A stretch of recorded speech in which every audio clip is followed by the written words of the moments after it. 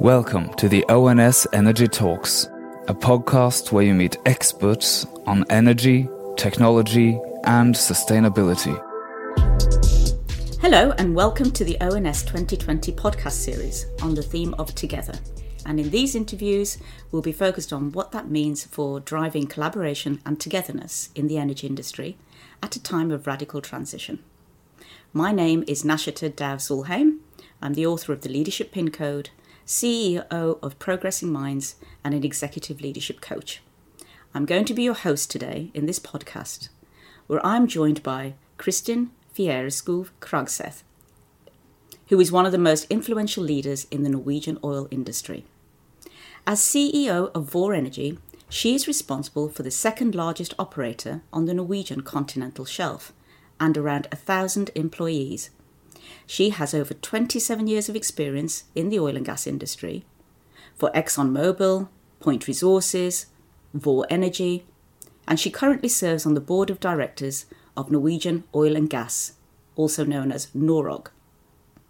Since taking over the new company in December of 2018, she has led the organisation through 2 merger processes with everything that encompasses in terms of the monumentous task of integrating several organisations into one company. And that's exactly why we've asked her to sit down with us today to share from her experience and thoughts about leadership, culture, and building successful teams.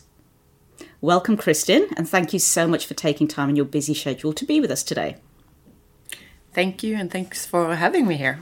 You're so welcome. Let me begin by asking you, just simply, how are you and how are things at Vår right now? You've had a really busy time with the acquisition of ExxonMobil's upstream assets recently. So tell me a little bit about how things are going. Yes, where to start? Things are going very well. It's such an exciting journey that we are on, and I'm in the middle of it. So we have been a company for just more than a year now, with all that takes, and it's been a busy year. We have been taking projects to decision gates. We have merged the ExxonMobil non-operated portfolio into our company, and we've been building a company all at the same time. So it's extremely exciting, but it's also extremely busy. But it's fun, and we are enjoying it. Well, I love to hear that it's also fun because it sounds incredibly hard work and a lot of demands on you as a leader and a leader of this huge merging organisation. And on that point, how important really is your leadership and the leadership team around you in making a merger successful? I think it's crucial. You can't get through a merger without leadership. And it's leadership at my level, but also my leadership team and all the way down into the organisation.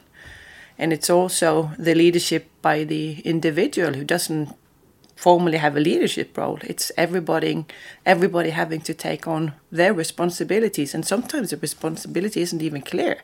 So they have to make it up and figure out what is my role, how do I define my day-to-day work. But I think having a clear voice at the top is my responsibility, and I'm trying to have that. Sometimes I'm not quite sure what the direction should be, so I have a very good leadership team around me. I have strong supportive owners that leads me away as well. But leadership is crucial because merger, there is a lot of traps that you can go into, and there is a lot of things that you don't want happening. Oh, I'm looking forward to exploring some of those. I think our audience will be very interested in avoiding the traps and hearing more about those. I'm curious about what you mentioned there about, regarding the expectations to your leadership team. And I know that I've heard you talk about integration leadership readiness and investing in that. So could you tell me a little bit more about what that means? What are your expectations to your leaders in terms of readiness for integration? Yes, we have a strategic plan, but how do you operationalize that? What is it that your leadership team or your function is to be performing? And one thing is to say it in words that these are the things that we're going to do, but how are you going to get your people to do it? Right. So a lot of leadership in a merger has to do with people, building the behaviors, building the purpose of why am I in this? What is my role? Why is I important for the success of this company? So leadership is taking that strategic plan, operationalize it, and making your people want to deliver on it.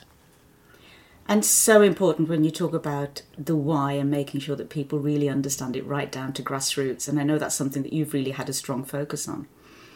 How have you approached the culture integration? When we talk about people, we're really then talking about the culture of the company, right? So you mentioned a little while ago avoiding some of the traps and also thinking about what makes mergers successful. What would you say have been some of the traps you've tried to avoid or some of the success factors you really had focus on in the merger?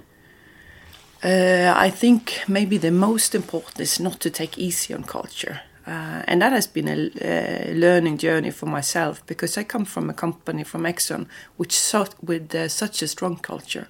Right. So we have not had a lot of cultural team building, so defining what our culture is, what our values are, because it's been embedded in us. It's always been there for years and years and years.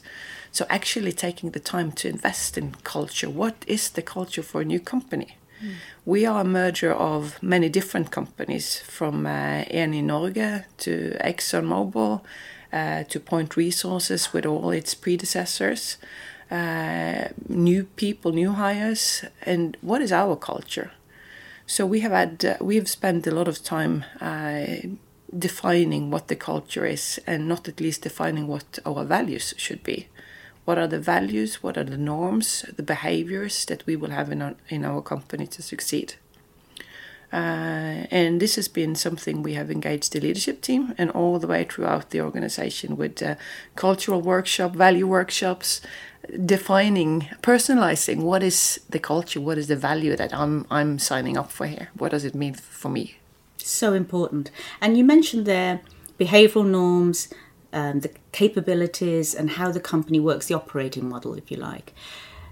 Could you say a little bit about what is the culture that you are trying to build? If you were to put words to the culture of Vår as it's going forward now, because it is a blend of different company cultures. You mentioned Point and ExxonMobil, but it's also a blend of national cultures. It is. And then you also, as we know from our experience of working in these large corporations, a blend of different disciplines, and they have their own cultures too. Absolutely. So tell me a little bit about what this culture is going to be that Vår is pinning its values on. Maybe a step back. So I think important for the culture is maybe three things. It's the behavioral norms, the way we are, our values, and then it's the governance structure that we have. Right. What is our operating model? How do we conduct our work? And then at last, we have a strategic plan. We are in a business. We have something to deliver. Right. So what is that plan? Where is it that we are going to compete? Where is that we're going to be best? And where is it that we will win? So these are the three elements that goes into to the importance of the integration and the culture. And the culture we try to build is a culture of a company that wants to improve all the time, a company that wants to create a better future for the people that is in it, for the environment that we operate in, for our shareholders, for our social partners, for all our stakeholders. And we have defined 5 values. Okay. And it's in Norwegian it would be vekst or growth. Yeah. It is I for integrity in everything we do. It's the safety offshore, and it's also in the integrity of how I behave versus you, and how we behave versus our suppliers, etc. It's vinnervilje, or win to will. We want to be the best in safety. We want to be the best in everything we do.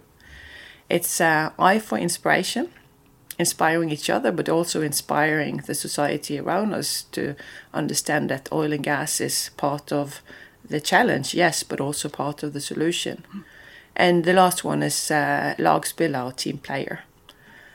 We don't think anybody can achieve anything on their own. We need to work as a team. And if you put those words together, or letters together, by pure luck, it becomes vi vil, or we will. That's interesting. That was pure luck. Pure luck. How wonderful. And I hear at the end there you're talking really about one team, or building a team that wants to work together and team players, if you like. And that's really the theme of ONS this year, is this idea of togetherness. So what does togetherness really mean in terms of achieving some of those very ambitious goals that you have for VOR? What do you expect of people when it comes to togetherness? One thing I used to say to my people is that we have a box on the organization chart that shows your name, but nobody works within the box. Right. So you can't achieve anything within the box. You need to reach out to the people around you. If it's in your own organization, if it's with the supplier you work with, if it's the partners you work with on a license, if it's your owners, if it's the specialist in Milan and Eni, you need to work outside your box. That's when you can achieve the most. So I think that kind of says what I think about it. Nobody can achieve something purely on their own. And so many times 1 + 1 is much more than 2. So is there an expectation that being outside of the box demands something of the way you approach your stakeholders, partners, customers, for example, in attitude or cooperation? Absolutely. Or tell me a little bit more about what that would look like. I think one of the things that has made me proud through the year is when I go offshore to one of our assets and I meet with the contractors, and they say that they feel so at home at our assets, that they feel like they're one of the big team. Right. So that demonstrates that we have achieved what we are looking for. It doesn't matter if you have Apply or Aker or VOR on your hard hat when you go offshore, nor does it matter in the office. We are here for one single purpose, and that's to make Vår Energi the best company that there is and make the best results. So wherever you come from, it doesn't really make a difference. Because you have this common goal that you're all working towards, so that's really what you have in focus. Yes. If I can ask you a little bit, Kristin, to reflect on your personal leadership. You've talked quite a bit already about the challenges and opportunities of leading VOR and through these recent mergers and acquisitions. What has it perhaps demanded of you in terms of your own reflections on what it takes to lead people through these changes, through these transitions? How has your leadership perhaps evolved through that process? Oh, difficult question, and maybe I'm not the right to answer because I can only see me from the inside. But I think I've grown tremendously. When I moved into this, I started as a technical manager for a few years ago, then the production manager in Point, and then suddenly the CEO of VOR. So it's been a tremendous journey. Right. How has it developed? I think I'm basically as I've always been. My leadership principles are the same. I probably have grown into being more of a politician sometime. I have to handle so many stakeholders, so that's definitely an area that I've grown into. But I think in principle I'm like I've always have been. I don't think you can change your personality. You are who you are, but you strengthen some of the things that you need in such a role as a CEO, which is very different than a technical manager. One thing I'm still working on is I'm very fond of details, so I need to be able to elevate myself above it, and my people keep reminding me or asking me, Kristin, do you really need to know this? So, and I think as a leader, one of the most important things you do is to empower your people. And I don't empower them if I second guess them. So I need to trust them. I need to build that trust between ourselves. A lot of the people I had never met a year ago. So we need to build that trust, and I need to empower them because they are great people. They know their stuff much better than I. So who am I to second guess them? Trust is something that comes up a lot when we talk about leadership in general and leading through change, particularly large-scale change, as we're talking about today, is something that it's a necessary competence really of leadership, that you can't do everything, you can't be into all the details. Exactly. And so we need to be able to trust as leaders our organisation to deliver what needs to be delivered. How do you create that feeling of trust in others? Is it as simple as just giving them trust, or what does that actually involve for you? I think you have to earn your trust. Right. So you have that period where you get to know each other, and where you really need to understand that they who they are, what their capabilities and competency are. You need to build that relationship. You need to really invest in that up front. I think trust you build by working hard, doing your job. That's the basic. But also to be open, to be a bit flexible. If you trust me, I will probably trust you. So it needs to go both ways. So my style is to be very open, very honest. I don't keep many secrets. I tell things like they are, in good and in bad ways.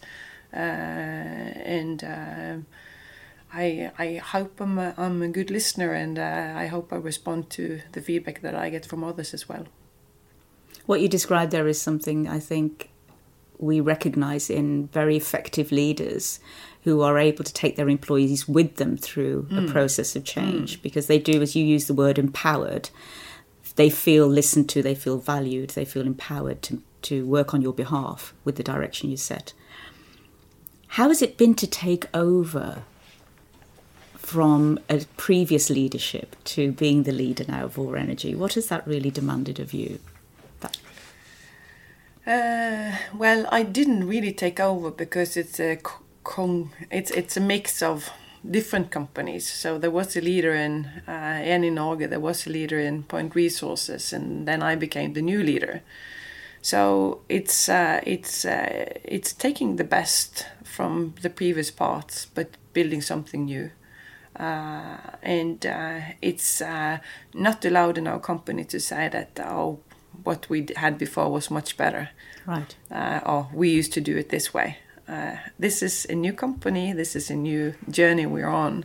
So take the best from the previous parts and build something new. It goes for me. It goes for everybody else in the organization.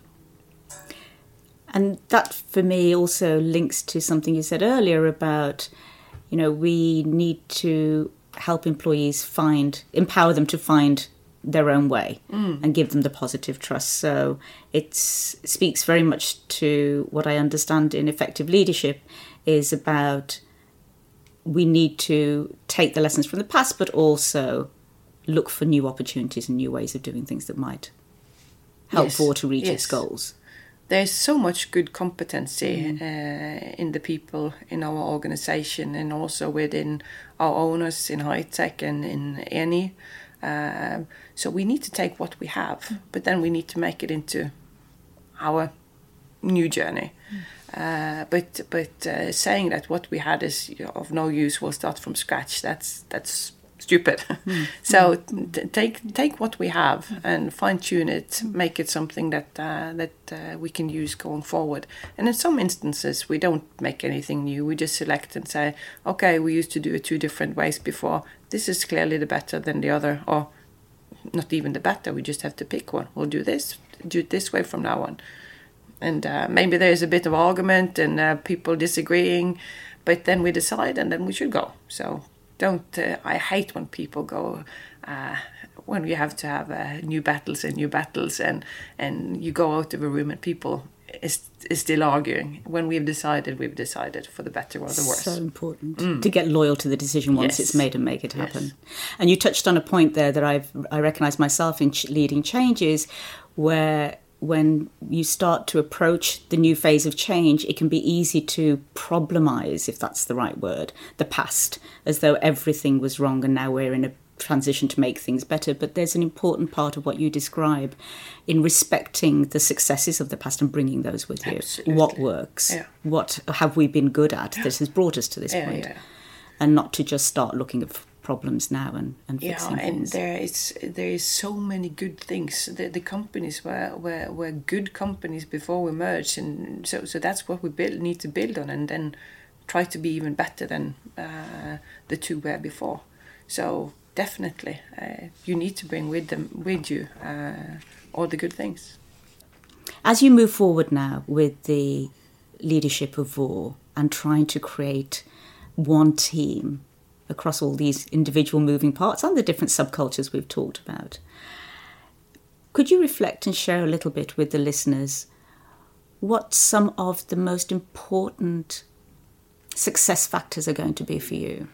What you would be looking for to have happen that leads to this one team across the company? I think if we deliver on our plans, that would clearly be one success factor, and also that we build a culture where our values stand strong, that people work with integrity and a will to win, that they see a purpose in everything they do to try to do the most of it. We are running a cultural survey, or pulse survey as we call it, just to see how people are,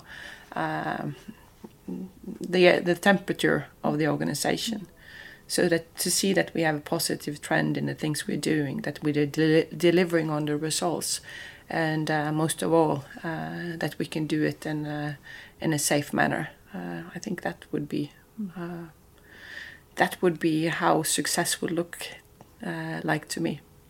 And what might be some of the risks you see that you need to navigate, you and your team will need to navigate going forward, and make sure that you are prepared for and the organisation is prepared for?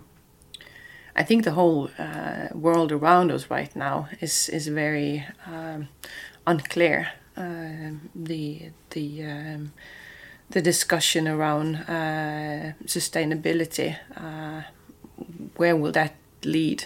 And we clearly are taking a role as an oil and gas industry, saying that yes, we are part of the challenge, but we need to be part of the solution. We need to be together on this.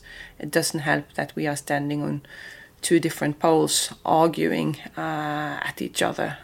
We can only solve the environmental challenges we have ahead of us if we do it together.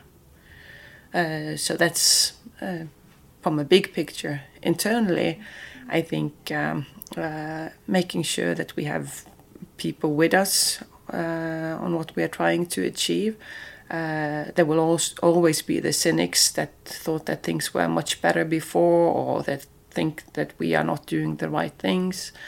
So we need to get people with us. We are very much focused on involvement and communication. We can never be good enough.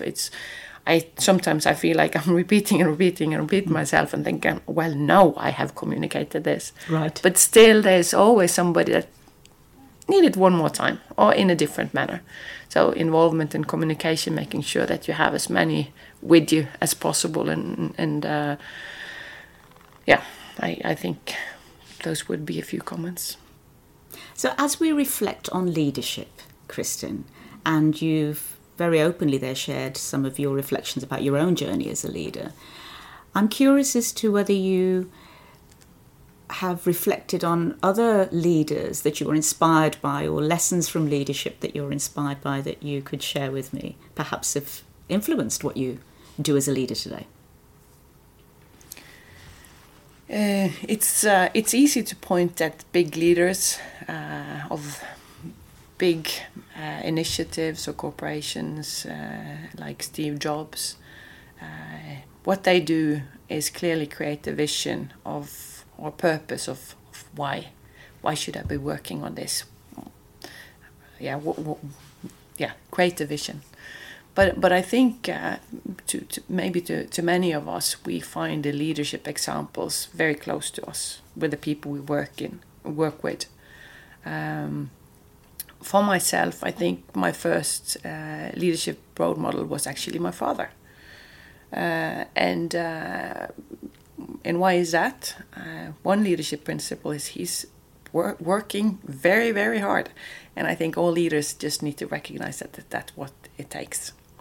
And he was also partly a politician, and one of the things he did was to find solutions, and maybe not only always the solution that he was striving for. Sometimes he had to give, and sometimes it was a negotiation. So finding pragmatic solutions, I think, is an important leadership principle. And then I've also met other leaders through my career, working in Exxon. And one of them was Jim Massey, who was leading up the West Africa operations, and I was working for him in London. And what he really underlined was the empowerment of people. And sometimes I was preparing very detailed assessment for him, and he said, "Kristin, why do I need this? I'm not the one that takes decisions here, it's the people in the country." So raising above the details, empowering the people, and setting expectations for them. And I've also had a good leader in Katie Pepper, who was here in Norway, who was a leader, was a role model for how to bring up women. And I remember that I told her that I can't work late in the afternoons, but I'll work in the evenings and weekends if I have to. And she said, "Kristin, I don't really care where or when you work, as long as you do your job." And all the things I see now afterwards was she was cheering for me, she was driving me forward, knowing what my limitations were and what I could and could not do. So I think many of us see the leaders in the people that are just close by us, the people we meet with in our day-to-day work. You have one person here at ONS, Leif Johan. Right. He's a leadership example. The way he networks with people, not because he knows networks is important, but because he likes people. And I remember one of my first events with ONS, he just introduced me to so many people I had never met before, and I would never have met if it wasn't for him. And I've met them again year after year after year. But it was because he saw me, he took the initiative to introduce me to others, to help me build my network of people. So I think most of the leaders you find as examples are just next to you. You've talked a lot about togetherness, both inside the company. You also mentioned there the importance of working together for a sustainable energy future as a company. Before we close the podcast and interview, is there anything you'd like to share with the listeners around some of the dilemmas that you think ONS can help to either put on the table or help to put a spotlight on or resolve in that challenge of togetherness towards that transition? I'm a big fan of ONS, and I have always been it. And one of the main reasons is that ONS brings people together. It's the theme of this year, but it's really the theme of ONS through history, bringing people together. And we need to recognize that we have different views on things in society and in the world and in politics and in industry, but they can only be resolved when you bring people together. And we need to put behind us the luggage and the predefined thinking that we might have, and have an open mind and discuss the dilemmas that we have. And the dilemma around the climate is the biggest of our time. And it needs every effort to solve. So it does not help, I'm repeating myself here, but it does not help if we argue on opposite sides of the field, because then we won't find a solution. A solution is not to stop Norwegian oil and gas, or stop oil and gas. The world needs energy. So how can we achieve it in the most responsible and best manner? And these are things that needs to be discussed. So leave our preoccupied minds or predefined minds behind and come to ONS and talk about solutions. And I think the theme together, I don't this is really fitting the time that we are in right now. What a wonderful way to close the podcast. Thank you so much, Kristin. I could have spent much longer talking to you and digging into some of these issues. Really appreciate your time today in your very busy schedule and look forward to seeing you at ONS. Thank you. Thank you.